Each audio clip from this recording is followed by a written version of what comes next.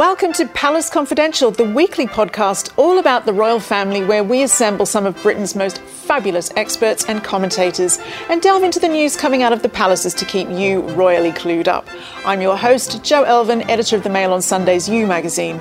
Don't forget to subscribe to us on Spotify, Apple and Google, and if you haven't already, why not sign up for the Daily Mail Plus briefing at mailplus.co.uk, where you can also watch Palace Confidential on video.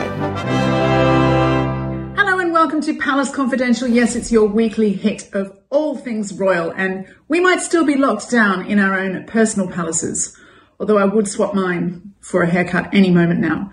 We will still be bringing you all the latest news and views from the palace.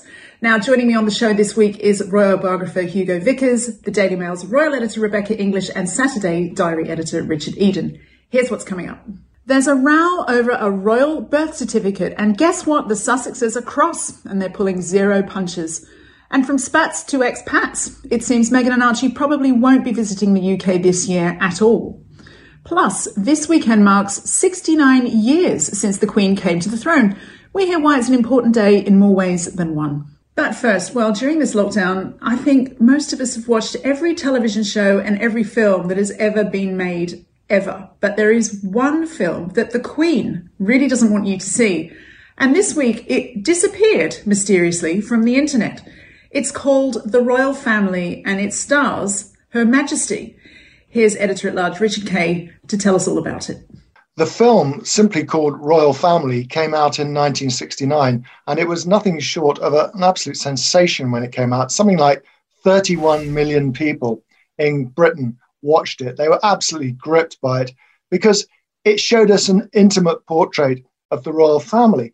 Prince Philip in particular was the driving force behind this. He had been in this long-running debate with the then Labour government that the royals were underfunded. He complained on American television. It caused a big storm at the time. And this was kind of his way of getting revenge. Well, if they're not going to show that, if they're not going to accept that we're value for money, we're going to show the public that we are. But what it's chiefly remembered for, I think, are the intimate family snapshots sitting around the dining room table, gossiping, Christmas tree decorating, young Edward and Andrew having a snowball fight. I mean, the public just loved it, and they wanted more. I remember a lot of commentators arguing at the time, well, we've seen them eating their meals. We now want to look in their kitchen cupboards. So there was an argument that it had somehow opened the bottle, and it was going to be very hard to stuff the genie back into it again. Certainly, a lot of advisors around the royal family have always grumbled that this was a self-inflicted wound. That had they not made that movie Royal Family in 1969. Then things could have turned out differently. I think, frankly, that's slightly naive, but it is an argument. I would say the Queen comes across as incredibly dynamic and lively person. I mean, she was a young woman on top of her game in 1969, and she was very fast with her views and her opinions and very decisive. I think the resistance, and particularly from the Queen, was about having those family moments on screen. And that's why she, when she agreed to the proposal, she made it absolutely clear that if she didn't like it, then the film would never be broadcast. And so they had to go through that entire year, the movie makers, knowing that there was a possibility that at the end, the Queen could say, sorry, no. There were criticisms of it, but nonetheless, it was repeated a week later on ITV. It was shown then again about 3 years later in 1972, I think on the occasion of the Queen's 20th anniversary of her accession to the throne. And then suddenly, no more. It disappeared. It was under lock and key, cast into some palace cellar. Quite why that happened, nobody's entirely sure, but there's been a veil drawn over it as though it's not fit for public consumption. And doing it, once again in this month, getting it taken down because of copyright issues or whatever else the excuse they've used, will only generate much more interest, and it'll only be a matter of time before another bootleg copy is put up anyway. Coming to you first, Rebecca, the Queen actually approved this documentary in 1969. Why the U-turn now? Well, the U-turn actually happened pretty much as the film came out. And I think she just felt that it shed a little bit too much light on the inner workings of the royal family. I mean, Princess Anne was pretty open about how annoyed she was about it. I think she called it a rotten idea and said that she felt it was an invitation to more intrusion into their privacy. So I think that's really why they felt that it was, in hindsight, a bad idea. I disagree, but it was a very strong feeling from them on that. And Hugo, you were quite a young pup when this first came out. Do you remember the occasion? Were teenagers flocking to the cinema to see this fly on the wall documentary with the royals? Well, it wasn't in the cinema. It was shown on television and everybody watched it. I mean, it came out just before the investiture of Prince Charles, and the viewer figures actually compared pretty well to the people watching the moon landings. I mean, it was extremely popular at the time. The reason that the film was made was to introduce Prince Charles into the world, because there'd been a very sensible decision that Prince Charles and Princess Anne should be kept out of the media during their education. And there was, funnily enough, at that time, a feeling that there might be something kind of wrong with them, and they needed to be shown to be nice, bright and attractive people with bright and attractive parents. And actually, the film achieved that extremely well. It was immensely popular. It was shown right across America. It was shown in 125 countries. And nowadays, there's a myth that it was all a disaster. But actually, I don't think it was at all. And as you know, in the other day, it slipped out onto YouTube. So now the genie is out of the bottle. And I think they should actually release a proper version of it and show it, because it would give a much better impression of the royal family back in 1968, 69 than, for example, what the perverted picture we get in The Crown, for example. That is an interesting contrast. Now, Richard, surely the palace understand that by making this something they banned, it's turned it into quite exciting contraband, don't you think? And people will be more anxious to seek it out. Yeah, I mean, doesn't this seem like a sort of scandal from a different era? I mean, it seems like terrible PR to get it withdrawn once it's already out there. But I think it's all to do with copyright and with agreements that were made, many years ago. The palace wanted it withdrawn and the BBC had agreed to that. So it's very embarrassing for the BBC that someone, and we still don't know who, had put it onto YouTube. So overall, it's a sort of embarrassing scandal, if you want to call it that. And I totally agree with Hugo that it'd be much more sensible to bring it out, particularly as we've seen Netflix, The Crown sort of do their own version of it. I'll tell you the reason why it was so-called banned. It was quite simply that they didn't want it to be overexposed. They didn't want clips to appear in other things. They didn't want it to be used for advertising purposes. And so it was decided it shouldn't be shown for a long time. And then it somehow got stuck. And so the sort of ban, so-called ban, has lasted all these years. And I suppose also it's been superseded by other documentaries. The fact is that people say, oh, it was a disaster to make it. But other documentaries like Edward Murtaugh's 1992 documentary were made. So they can't have thought it was such a bad idea. I guess they maybe thought in some ways that it was rather dated. What about now, Rebecca? Do you think the Queen has regrets about ever making this documentary, or do you think she even thinks about it at all anymore? Well, she clearly regrets it, but I absolutely agree with Hugo. I don't really understand why. I think it's a brilliant piece of television. People talk a lot about how they love the scenes of the royal family going out boating and doing barbecues at Balmoral. My favourite bit is actually where you see the Queen planning her wardrobe for the coming weeks and months with her dresses. And it's brilliantly dated in the 60s, but she's kind of casually handling this priceless Tamur ruby necklace and saying, have I ever worn this? And one really should have, a special dress made for it. I mean, it's really brilliantly intimate scenes that shed a really fascinating light on the documentary and is on their lives, sorry. And as Hugo says, you really see the workings and how much effort and how much planning and how much preparation goes into royal engagements and royal tours. It's actually a very positive depiction of the monarchy, I would say. The Queen comes out of it as such a wonderfully executive person. I mean, not only discussing what jewels she's going to wear and dresses, but, thoughtfully suggesting, that President Nixon's coming to lunch, but they'll just have a small lunch because he's got a busy day, the layout of the kitchens at Windsor Castle, every single thing that is put to her. She's like the managing director of a company and she has an answer for it. She comes out of it extraordinarily well. Have you seen it, Richard? So I've actually only seen some of the clips that have been shown down the years. And then I've seen the Netflix dramatization of it. Just as I was about to watch it last week, it was swiped from YouTube. So, yeah, I'm desperate to see it now. So come on, Buckingham Palace, let's have a U-turn, please. Well, it's looking set to be a week of mixed feelings for our monarch, as this weekend marks Ascension Day. That is, of course, the bittersweet anniversary of the death of her father, which also marked her ascending the throne. Rebecca, I'm coming to you now. This would normally be the weekend where she finishes her winter break at Sandringham, but things will be different this year, won't they? Yeah, so Accession Day, which is obviously the day the Queen sadly lost her beloved father, King George VI, and she normally marks it quietly at Sandringham. And obviously, because of lockdown, she'll be at Windsor this year with the Duke of Edinburgh, but clearly it'll be nonetheless poignant to her. I mean, that's really why she's never massively in favour of celebrating her own longevity on the throne, because of course to achieve that someone very close to her died. So it's a very poignant day for her. And what do you think we can expect from her over the next few weeks? I've spoken to Buckingham Palace for you this week just to kind of get the latest on this, and obviously they point out not unreasonably that although we haven't seen the Queen, she's obviously been working very hard behind the scenes. She has those red boxes of official papers she has to deal with every day. But yes, they are very busy planning her diary. A lot of it, they say to me, is very COVID dependent.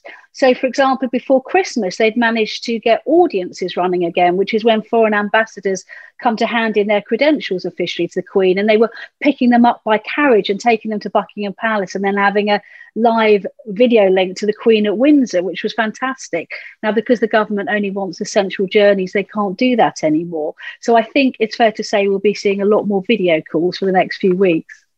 Now, extraordinarily, we are coming up, we're only a year away from the Platinum Jubilee. Can you believe this? This is like, there's something that no other monarch has achieved. So presumably discussions are starting in the palace walls about that. Absolutely. In fact, they've had a really senior official dedicated solely to planning this Jubilee since last spring.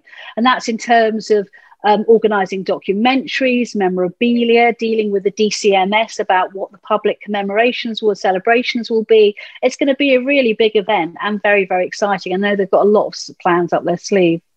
Do you think we'll get a coin? We will definitely get a coin. Coins, stamps, tea towels, you name it. Good. Yeah, it'll all be there. Speaking of celebrations, now we mentioned here on Palace before that it's looking very likely that Prince Harry will be returning to Britain in the summer for the Trooping the Colour. But it's also looking increasingly unlikely that he will be joined by Meghan and Archie on that transatlantic trip. Richard, what do you make of this? I presume you're not massively surprised about Meghan not coming? No, although it would have been a wonderful opportunity, I think. The chance to come back for a series of important royal events, and particularly the unveiling of the statue of Princess Diana. It would be a great pity if Meghan and Archie are not with Harry. We will see what the situation is in terms of international travel and the COVID situation. But, if they can come, you would have expected them to come. Yeah, Hugo, is it me, or are we all starting to get the feeling that Meghan's really putting effort now into never coming back to the UK? Well, I rather get that impression because I think that she's managed to, in a very, very short time, turn herself from somebody who is immensely popular. I mean, remember all those crowds that came out for the wedding, into somebody who is really pretty unpopular. And I mean, Prince Harry looks to me incredibly unhappy, and he's sitting there out in Los Angeles spouting all this stuff that comes, I'd love to call it Californian rubbish, to be quite honest. And the podcast and things like that. And I think it's terribly, terribly sad. And I personally think that the sooner he comes back, the better, because he looks miserable. But I can't really see her coming back. But of course, there's a huge issue because they have a child, and I don't think it's going to end well somehow.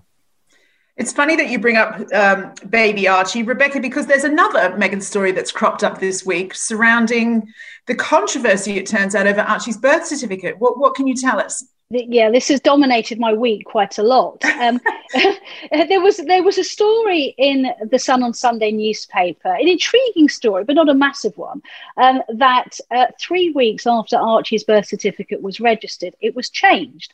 And that change was to take off Meghan's Christian names, Rachel Meghan, and replace it solely with her title, which is Her Royal Highness, the Duchess of Sussex. Now, interesting probably to geeks like me. I'm not sure how interesting it is to other people, but where it really got ratcheted up was that Harry and Meghan were furious about this piece, and particularly the rather spurious suggestions in it that maybe they did it because they didn't want to be like the Cambridges. And they issued a really stinging statement accusing the paper of trying to whip up a storm of controversy when there was none. But in that, there was a pretty pithy rebuke, it seemed to be, to Buckingham Palace, saying that they'd only done this because they were dictated to by the palace. And trust me, Buckingham Palace do not want to get into a public row with this couple anymore. They really don't. But I think the feeling was they had to really very gently put the record straight as they saw it, that actually they didn't dictate it to them at all, and that it was a decision by the Sussex's office. Because apparently they wanted the birth certificate to be in line with other documents like the Duchess's passport. Harry and Meghan didn't take this lying down. Their representatives have seemed to have briefed papers like the New York Post. No, this is what happened. And something that should have been a quite innocuous story, although an interesting one, has really got blown up out of all proportions. Well, let's be clear, what's happening here is it all stems from the foolishness of Duke and Duchess of Sussex, that in a fit of pique, they announced they wouldn't have any dealings whatsoever with Britain's popular press. So what this means is a newspaper like The Sun has a story or a tip, and normally you'd speak to the couple's representatives and they'd be able to explain the context, and then you might decide to publish the article or not, and it would include their comment. But instead, what happens is they can get no guidance or comment, so they run the article, and then you get a statement the following day, furious from Harry and Meghan, or often threatening legal action or something. And what it does is give the story a whole new lease of life. And it drags out a very minor story here into a whole sort of weeks of controversy. It just illustrates the craziness of their approach, I think. I would have said it was most unusual, yes. But I think as Rebecca says, it's a kind of like a trivial issue which has been blown up out of all proportion. And once again, I'm sorry, but it seems to me that it's the Duchess of Sussex, Meghan, at the other end, who's sort of attacking everyone, seems to think of the palace as some sort of Politburo that she can have a go at whenever anything else like this happens. And it's not going to make relations any easier at all.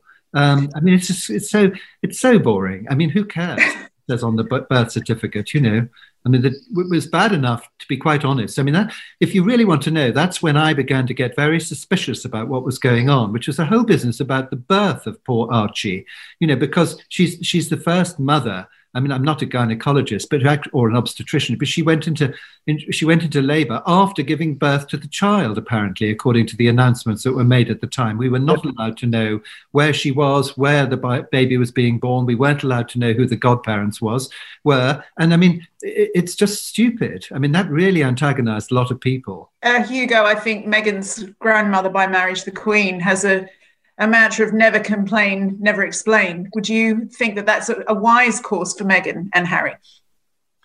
Bit late, no? I mean, of course there's always a new day.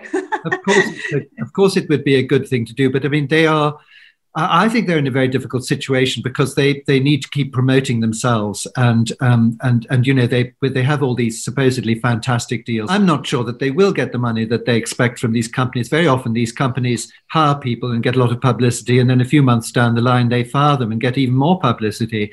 But if you're thinking about what you're trying to do with Harry, when he was a member of the royal family on the balcony in a fantastic uniform, or going down the Mall in a carriage, the Trooping the Colour, something like that, there he is. That I can see you can market. But look at him now. He's a guy in an open shirt, or he's a chap coming off an aeroplane with a backpack and a woolly beard and a woolly hat, quite frankly. Try marketing that. It's not going to work. It's not going to get any better, I don't think.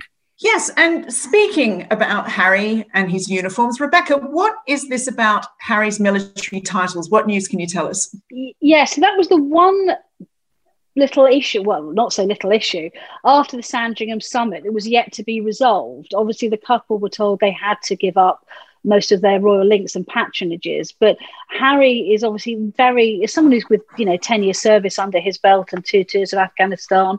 He set up the Invictus Games. He's very passionate about his work he does with the military. And basically, the Queen agreed to let him keep his 3 honorary military titles in abeyance until the 12-month probationary period was up. Now, the Daily Telegraph was briefed by friends of Harry this week, claiming that he was determined to fight, that's their words, to keep these patronages. Now, I've spoken to Buckingham Palace, who are kind of not overly commenting on the record, but the definite guidance is that they don't feel their position has changed, and that, there really does need to be a clean break, and Harry will have to relinquish those titles as well. So it does seem like there could be another spat on the horizon. And again, I think that's something, the monarchy and also Harry and Meghan don't need. I've heard from friends of Prince Harry that he feels very strongly about this, and that he plans to use the example of the Queen's cousin, Prince Michael of Kent, who was allowed to keep some of his military ties, even though he doesn't have any official working role in the royal family. And Harry thinks that why should there be one rule for the Queen's cousin and another for him? He thinks it's grossly unfair. I think Prince Michael is a very different example because he is still supporting the Queen. Okay, he is actually a member of the royal family, and he's still appearing and doing duties and things like that. The real example, of course, you might have chosen was the Duke of Windsor, who certainly had to give up all his military titles, and he had no connection with him. He'd been colonel-in-chief of virtually all the regiments, all the guards regiments. He'd been a colonel, etc., etc. And so that all finished. But, I can't see what use Prince Harry would be to, say, the Royal Marines if he's out in Los Angeles. I mean, if you want your Captain General, you want him to be doing things, and he, frankly, is not here. So he is attached, but he is also detached. Well, I'm afraid that's all we have time for today on Palace Confidential, but we will be back next week to fill you in on all the latest news and gossip, and I'm hoping to have enough to do some braids. See you next time here on Palace Confidential at Mail Plus. Bye-bye.